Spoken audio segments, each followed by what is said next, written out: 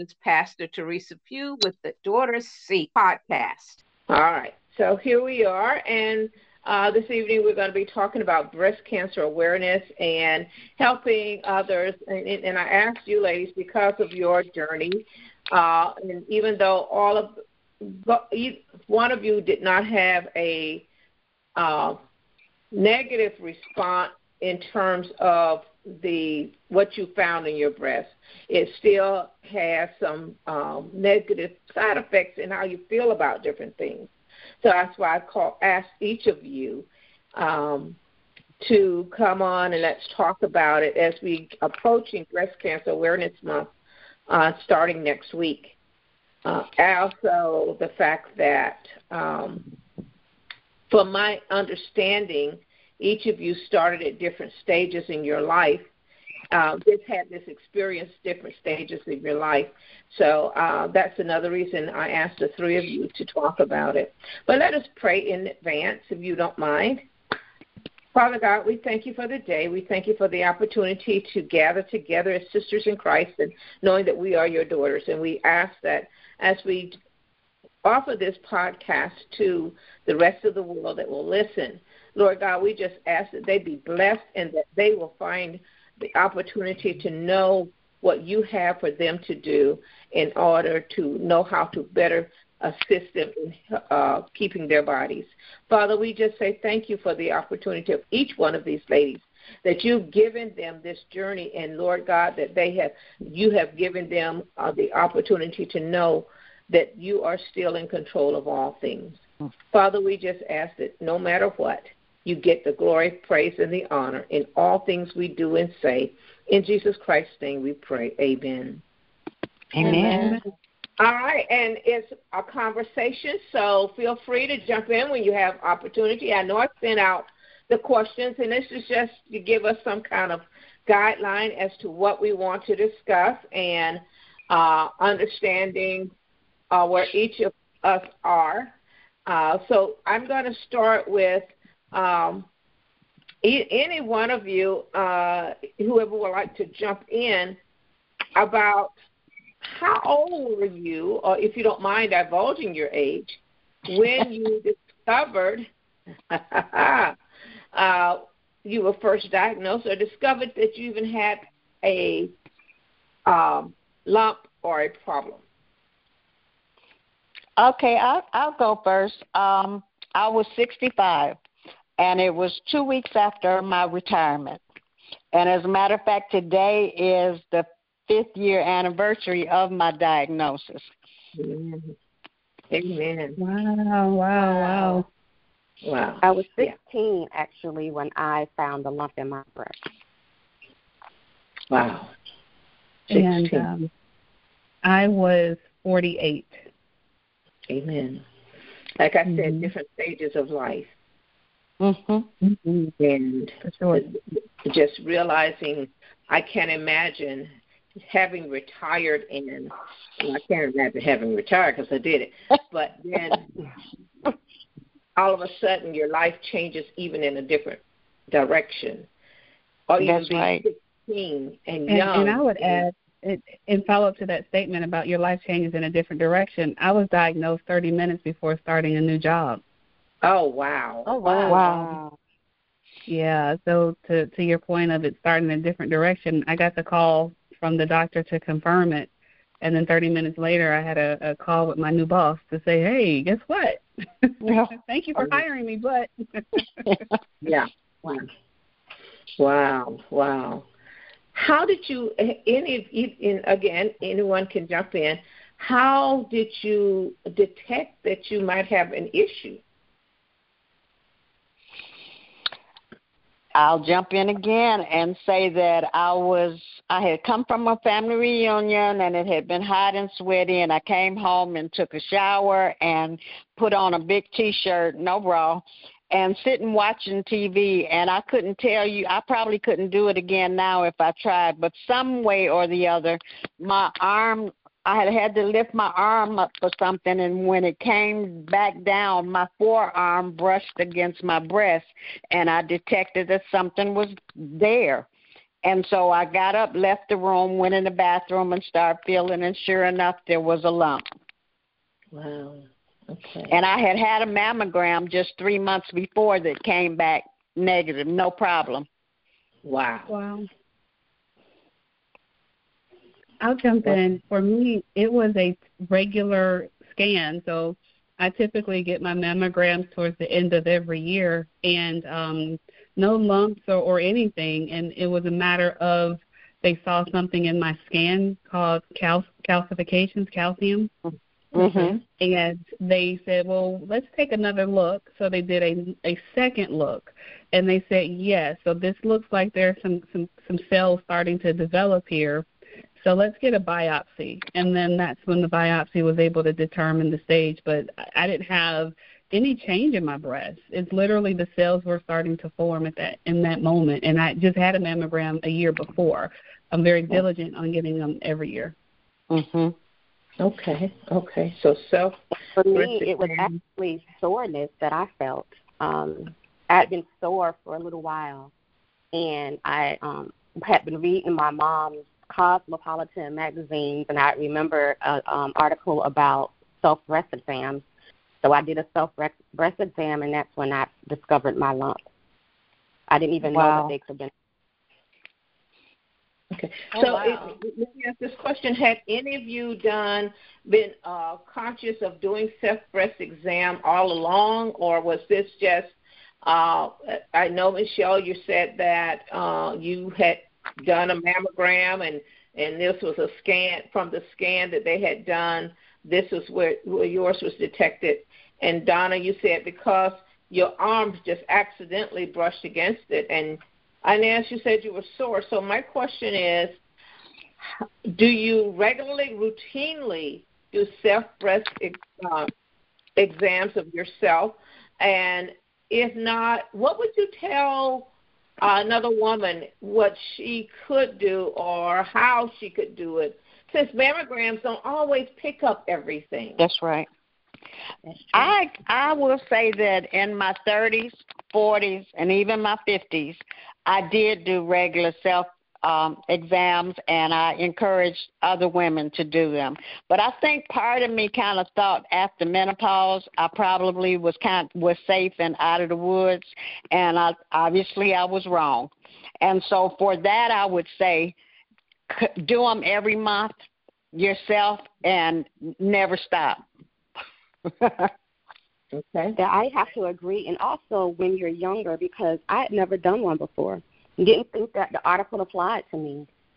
But I now know that as young as 15, maybe 14, I mean, when women start developing their breasts, they should or if they don't understand, maybe the parents should automatically do exams, because to be at that age, you don't think that it's possible, but it is possible. Wow, yeah. That's good. That is good. And I'm sure when a child goes to a pediatrician at a very young age, they're not necessarily instructing them on doing self-breast exams. No, probably not. So one of the things I'm sorry. One of the things I wanted to say, too, is from a teenager all the way up for a long time, I had fibrocystic breasts. So my breasts were very lumpy anyway. And even though I did my exams, I was concerned that I still didn't know what I was doing or if I would detect something that wasn't supposed to be there. But I do encourage you, women, to do it anyway, because even though you may have lumps, you become familiar to what's always there, and then perhaps brought attention to something that wasn't there before. Mm-hmm. Yeah, I agree. You know, yeah, and I would say to other women that have daughters, young girls, teaching them how to, because just taking your hand around your breast and like you said, Donna, recognizing that, that wasn't there. I didn't feel it like that last time. Right. And recognizing that is what helps in detecting that there may be an issue. So great stuff. And like you said, when we hit menopause and we hit over 60, we're not necessarily trying to think about, oh, well, shoot, I'm through it now. But that's right. Right. That's not the case. Okay, and so understanding that, we talked about what stage was your cancer in, and I know, Inez, yours was not malignant. Yours was benign. At what stage had it grown to? What size or stage were you in when you were first diagnosed? I know it was the size of a golf ball. It was pretty big when they took it out. Wow. Yeah. Wow. And to see me now, because I do have a small chest, I mean, it was bigger then, but, children have deflated that. But to see me now, you'd have never thought that it could have gotten to be that size. Right. Wow. That's pretty big. That is big. Mm-hmm. Solid big. For me, I was stage 1, but also I was triple negative. And so that is a little different than, because only about 15 to 20% of breast cancers are triple negative. Oh, but what does that mean? What is triple negative? Yeah. So triple negative is considered an aggressive type of breast cancer. So regardless of the stage, it's still considered aggressive. And it's aggressive because, and this is where it gets a little technical, and I had to learn it through experience, but the receptors that's in your body does not respond to hormone therapy. So it doesn't have the estrogen or the progesterone or the HER2 that you would learn a little bit more about with breast cancer. Treatment doesn't apply to that. So there's no pills or like ongoing pills that you can take that someone will take for estrogen positive. And the only way to kind of cure or to treat it is only chemotherapy, radiation, and surgery. And so it's considered, they use the word aggressive and difficult to treat depending on the stage. Gotcha. And stage 1 is at the lowest. No, actually DCIS. 0. Yeah, 0 are known as DCIS. Okay. Mine was a stage 2, and I think they said it was like 2 centimeters. I say it was probably the size of the first joint of your thumb.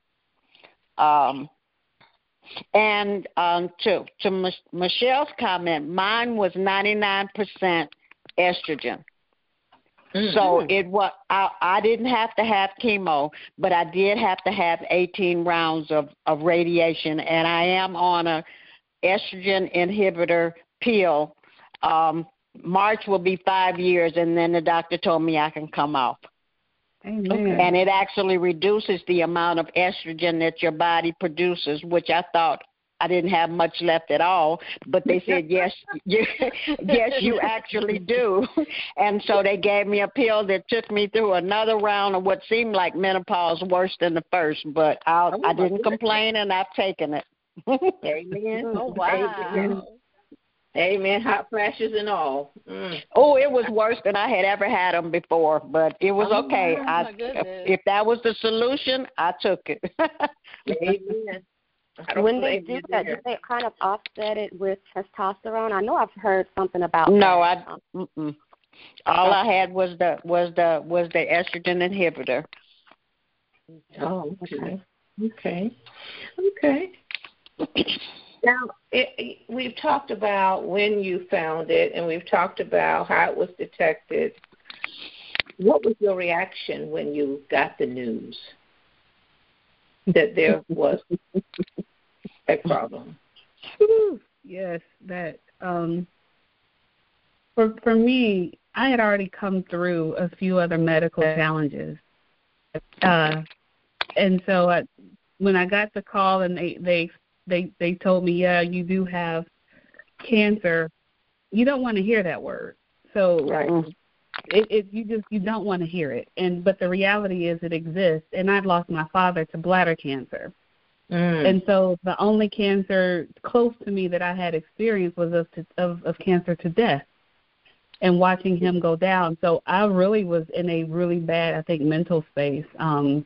And then what made it worse was when after the surgery and the surgery and they came back and said it's the aggressive cancer, you just go numb.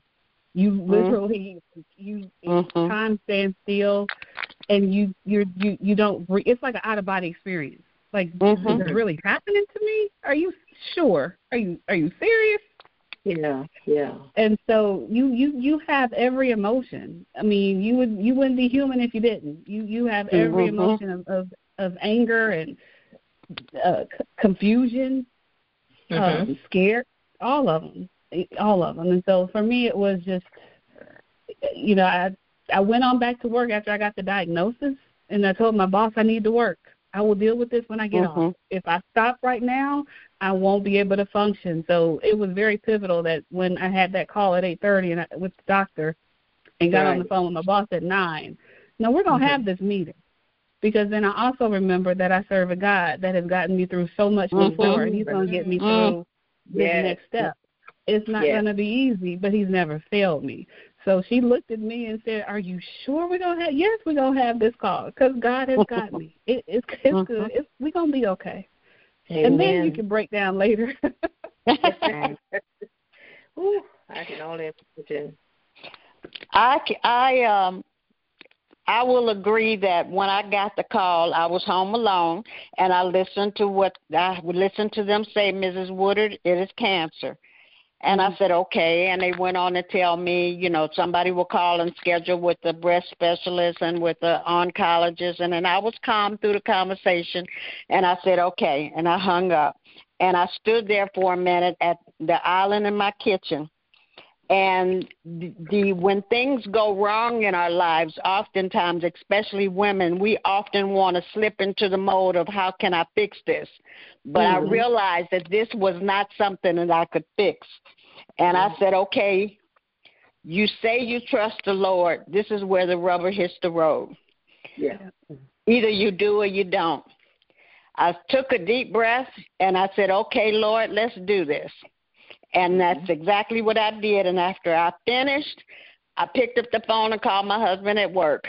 And he was like, are you okay? And I was like, yeah, I'm fine.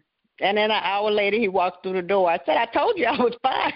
And that's basically how I went through it. And as things got a little overwhelming with all of the information and the surgery and the test and all of that, periodically I had to ask the Lord to squeeze my hand to let me know he was still there.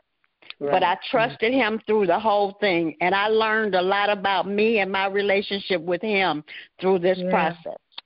Yeah. Wow, yeah. I can only imagine. Yeah. Inez, did you have any different reaction? It was kind of an eerie feeling because I grew up knowing that my mother's mom had passed away from breast cancer. And I always had in the back of my mind that it would be me next.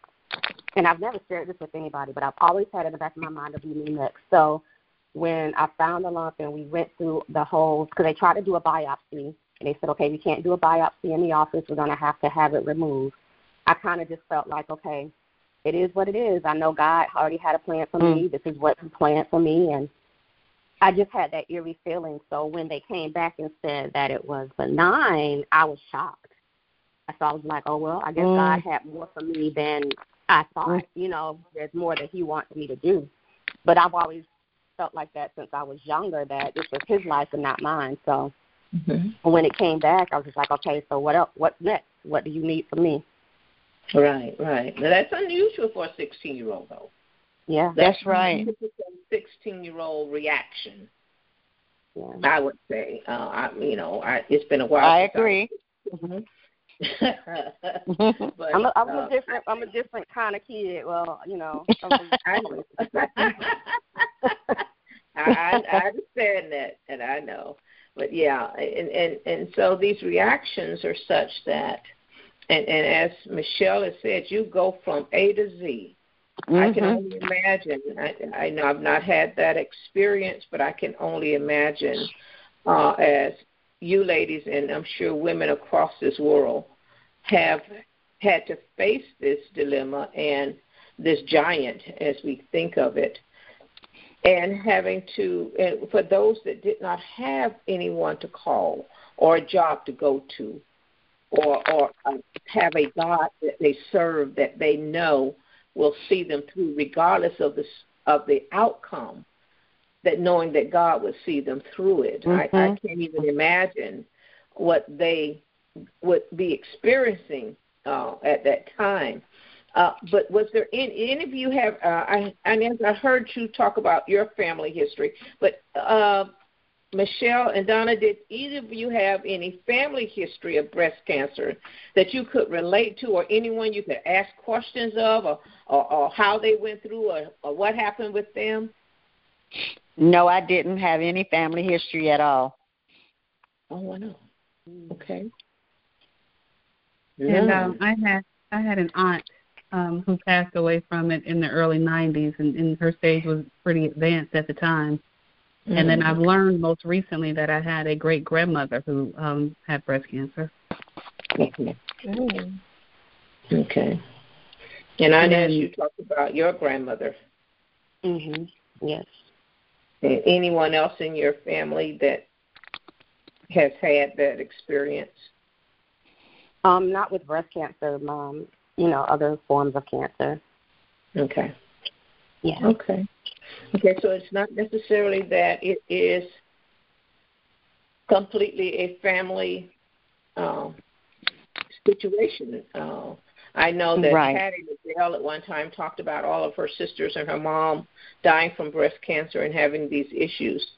And there are other women I know that it's just gone down the line and affected women and family members all throughout in that way. So that's interesting because people sometimes get caught up, well, my family doesn't have it, so I don't have it, and not thinking that they can get it because somebody else in the family didn't have it. So that's another thing that in helping women to realize it has nothing to do always with what the family had. It's not something that may be passed down per se. So it's still the understanding that it can happen to me, a mindset, so let me make sure I'm doing what I need to do to make sure if it does happen, I can catch it early enough, doing my mammograms, my self-breast exams, and those things. I would think would be. I would add to that, and I'll be very, very transparent. I mean, even understanding of having an aunt who had breast cancer and knowing that it was in my family, I still walked around every day thinking, that can't happen to me. We think that we're invincible and that we're not exempt. And so, it's good to know your family history and understand it. But even if then, knowing I had family history, I still didn't think it was. It was such a shock. Right. And so it's a matter of regardless whether you got family history or not, nobody's exempt from cancer, period. And that's what I've learned in this process. That's true. Yep. Amen. Your treatment process. So I hear that, Donna, you talked about not doing the chemo but getting the 18 rounds of radiation plus taking this estrogen inhibitor for 5 years. That eventually you will be coming off this year. Is that correct? In March next year. In March of next year. Yep. Amen. Michelle or Inez, you said what was your treatment process? Inez, yours being benign, but there still was some things I'm sure that you needed to do. Actually, they removed the tumor and sent me on my way. Really? That was. They sent me on my way after they tested it. They didn't ask for any follow-up appointments or anything. And it took them. I think I was 43 when the insurance allowed me to do my first mammogram. Not 43, 42 because it was last year. They wouldn't even do mammograms on me until I was 42, although they had said that, yeah, we know you have this family history, but based off of this, you know, we don't think that you need to have a mammogram earlier than this age. Even though you had this ball-sized lump in your breast. Wow. Yep. They would not do it. So it's a money thing. It's always. Yeah. That plays a part, yes. Then you have to be your own advocate.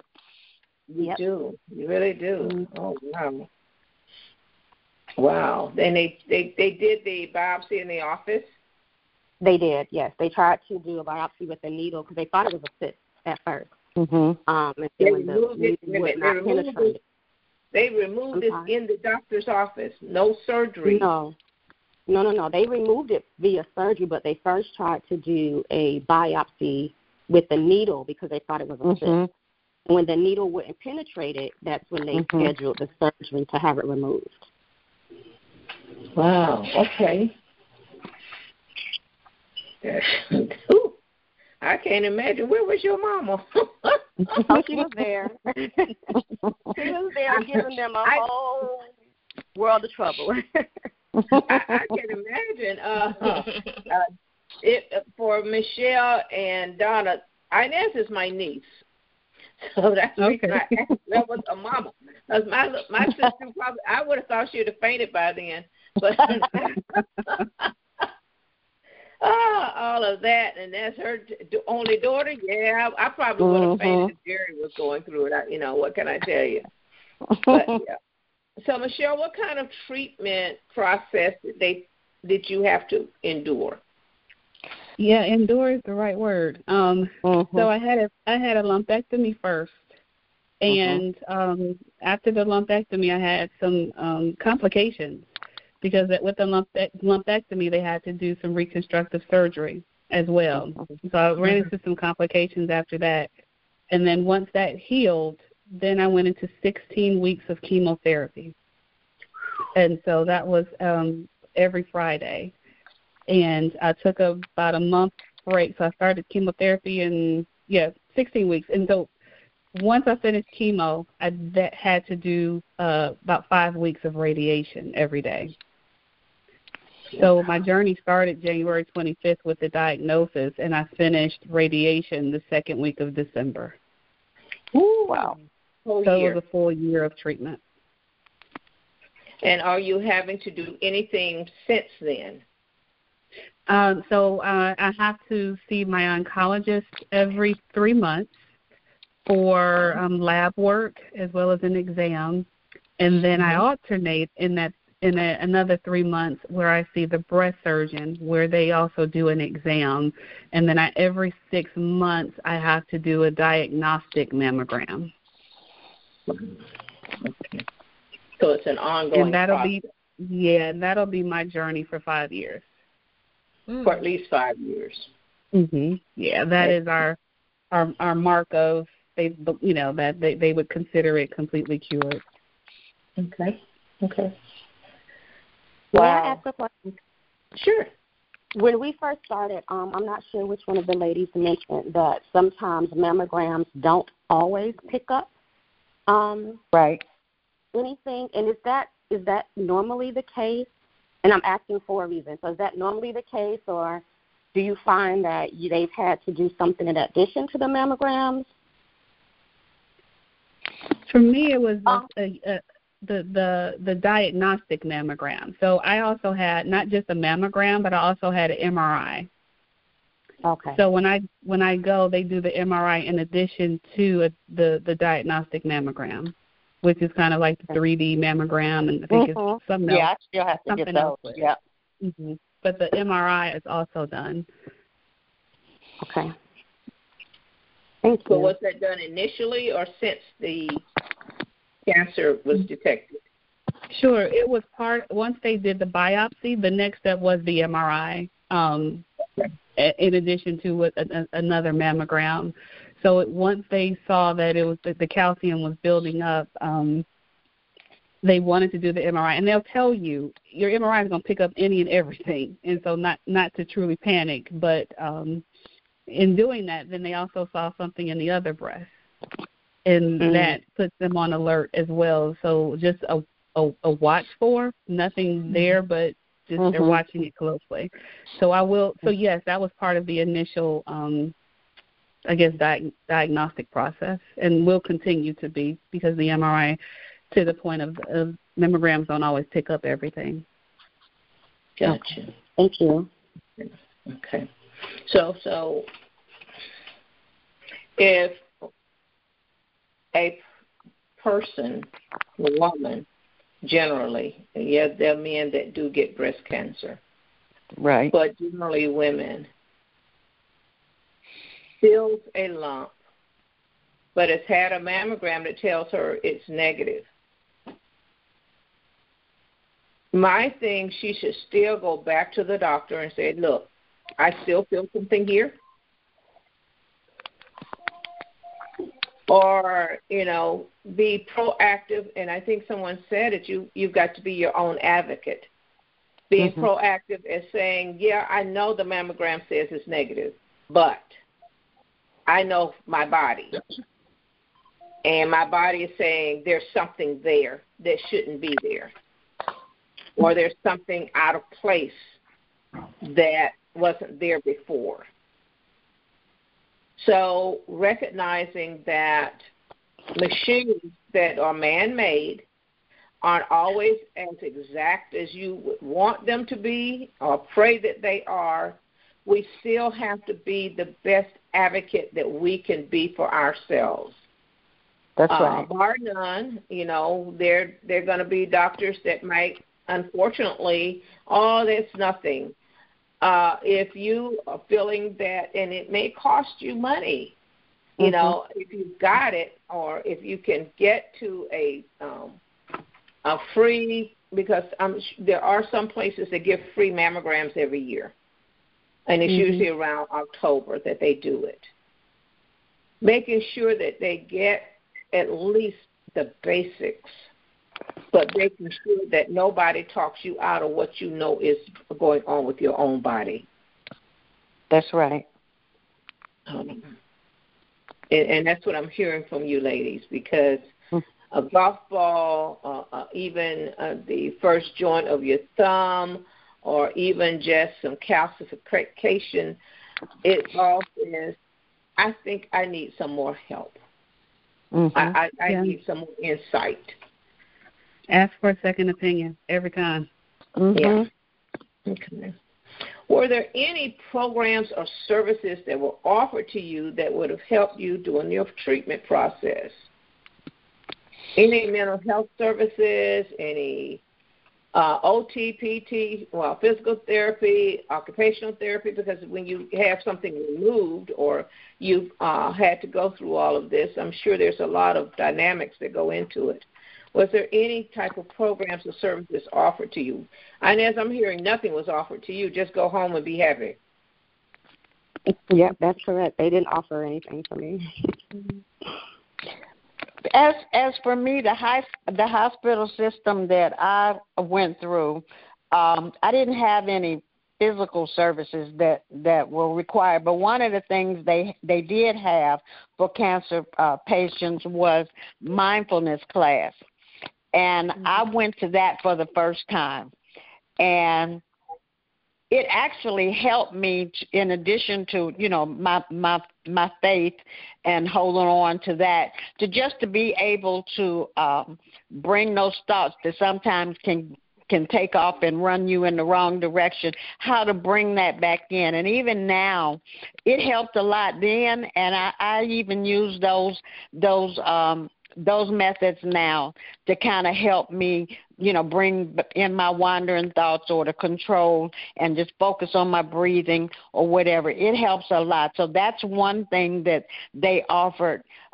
They also had programs for helping you to eat better and, different things to add into your diet and take out that will help along your cancer journey. Now, that was pre-pandemic. I don't know if they still offer some of those now, but they were very helpful for me. Okay.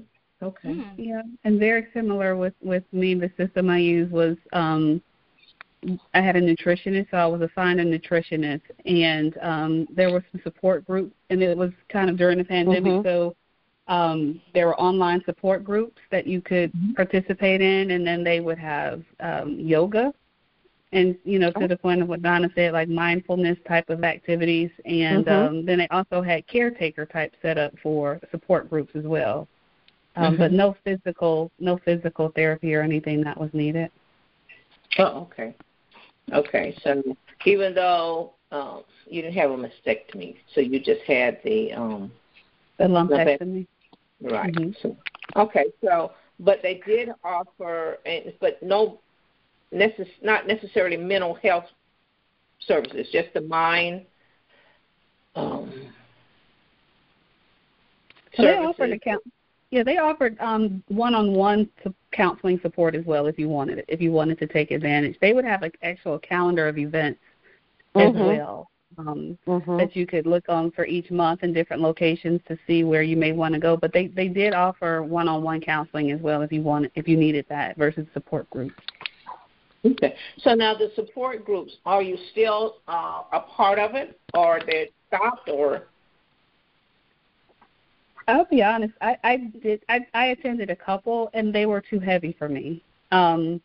Because one of the challenges, you have people in the group with different stages. That's right. And so while I'm sitting here feeling anxious about just a lumpectomy, there's another patient who has stage 4, and there is no cure. And she's, they're expressing the fact that, well, my doctor won't even let me have anything because I'm just, living my days out. So it became too heavy. So I leveraged my family and my circle and people like Donna who would encourage me. And so that was more like my friends, my sister circle, my village. Okay. They became my true support. Okay. Donna, was that basically the same for you? Yes, and one thing I will say is when it was made known that I did have breast cancer, immediately a woman from our congregation who I knew who she was, but it's not like we had been friends. She immediately found me and just locked arms with me, if you will. She had been through the same thing I had. She had the same stage, same diagnosis, same treatment. So she was able to let me know what to expect, how to do with the radiation, just all of those things that just helped me so much to know that I had somebody that I could even say how I felt, and I didn't have to be concerned about them taking it the wrong way or not understanding. She knew. And that did so much for me. It's one thing to say I'm sorry or I know what you're going through, but she actually had walked those steps before me. And I said, because of the great benefits she added for me, I will do the same thing if I ever have the opportunity. And I've had several opportunities, and I feel like that's part of the purpose. And, God used that for part of my purpose to help somebody else walk in those same steps. But that was so valuable to me, and I am still ever grateful for her. Amen.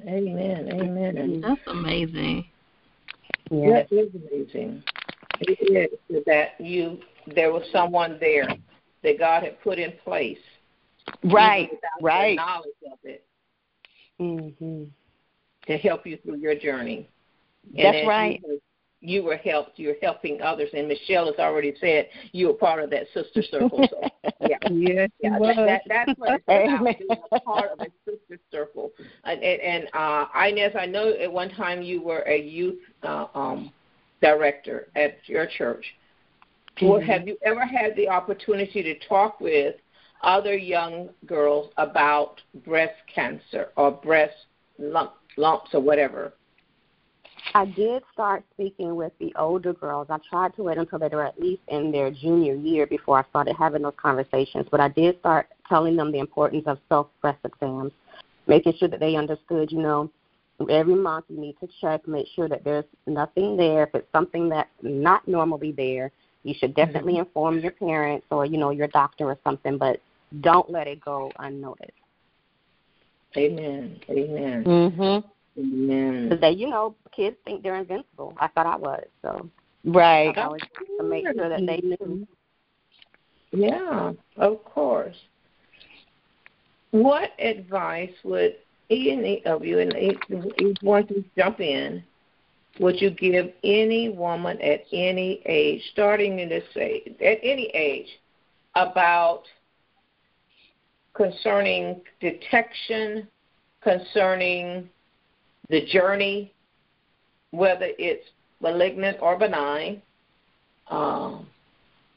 that could be a takeaway for any woman that would be listening to this, how to handle, how to know, how to be encouraged through the journey, how no matter the diagnosis, what they can do or can't do through this journey. Everybody. I would want to encourage. Go ahead. No, you go ahead. I would just want to encourage a person to know that it's a different date and time where the treatment is so advanced now. And I think one of the things that kept me from jumping off the cliff, per se, was understanding that the doctor told me, you're at a stage that's curable. And even if it wasn't curable, it's still treatable. And the way that the medication is now, the therapies to do it, it's encouraging. So to not panic. It's hard. It's easy said now, but don't panic. And then the other thing, if you're going through the journey, what I will tell you is allow your emotions to just allow yourself to be. Because one of the things that I carried through it was guilt. Wow. That's an interesting word. Yeah, you go through this journey, and it's happening to you, but it's happening to everyone else. And so you have people going on this journey with you, and they have to stop their lives to pray with you, or they have to stop their lives to go to a doctor's appointment or to check in, and you start to feel guilty. So what I would tell women in that case, just if people love you, and let them love you. Chantel would always tell me, will you just let us love you? So I'll just stop there and just say, just don't panic. The medication is so much more better, and understand your emotions, what's driving it, and just go through it, and you'll be okay. You will be okay. Amen. Amen. I'll piggyback off of that, and I will also. You write about the emotions. You feel how you feel, but be careful that you don't get stuck in that low place. And that's where faith comes in. It's you'd be less than human if you just pretended like it wasn't there or it didn't bother you. But have those moments, but then get up and dust yourself off and move on until the next time. The other thing again is early detection. So do those exams. And, Inez says she was 16. That's not too young to start teaching the young ladies how to do them, so they become familiar with their body, so they're able to recognize when something's new or different. Because the earlier they find it, if they find it, with all of the research and advances that they have now, the better your chances are coming through this almost unscathed. Amen. Amen. This is enlightening for me as an older woman. I have not had that part of the journey, and I'm thankful that you ladies have shared your insight that can help others in knowing what to do, what to look for, how to go through, allowing themselves to be just who they are at the moment. Because in the moment it is what it is. You can't. We're not the ones that's going to make the decision on how to deal with it. God is. And giving nurses and doctors the opportunity to know what the new advances in medicine are and the technology is, and letting it work for us. So, yes, it is I'm very thankful that the three of you shared your stories and your journeys with us. And as sisters in Christ, that we can share and know that that's part of what we're supposed to do, is sharing. And that's our testimonies. Because testimonies are for helping others to know, see what God brought me through, he can do it for you. That's right. That's the important part. And as daughters of the Most High God, if we don't share with each other and come together and join with each other in lifting each other, I love the sister circles that you ladies have that helps you through the journey that you're on, and you don't just stop there, you pass it on to the next woman. That's the way it is supposed to be. Is there anything else you would like to share with us before we close out this podcast?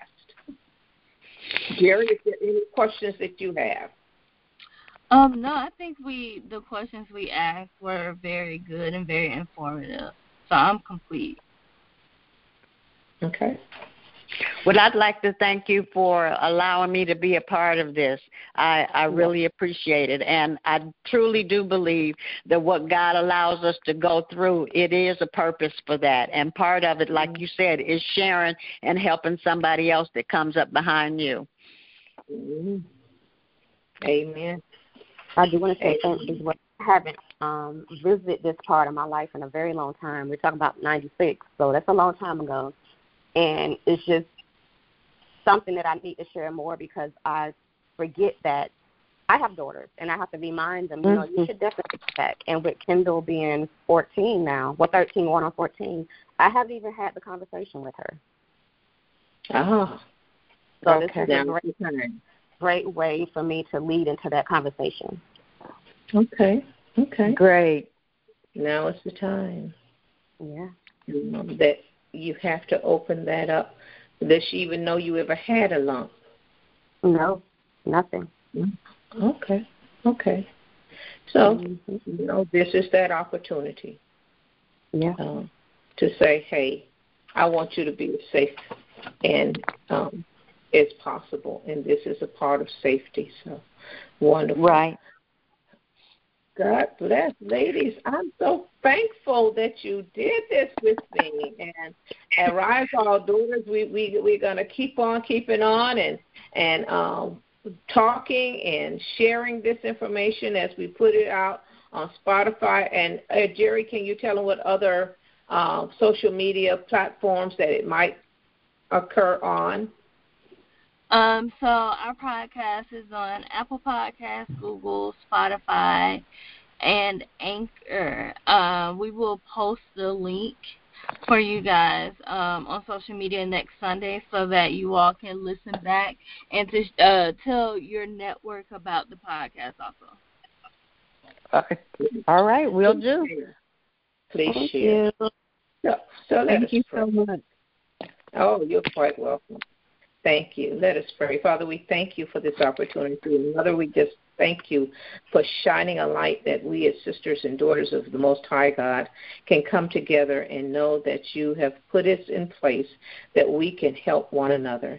Father, we just ask that as we go along the way that each and every one of these daughters of yours, that they be blessed, they be healed, they be set free from anything that the enemy has tried to put against them. And Lord God, we praise your name because you are God and God all by yourself. We love you. We thank you. And it's in the name of Jesus Christ that we pray. Amen. Ladies, have an awesome week. Amen. Thank you. Bye-bye. Bye-bye.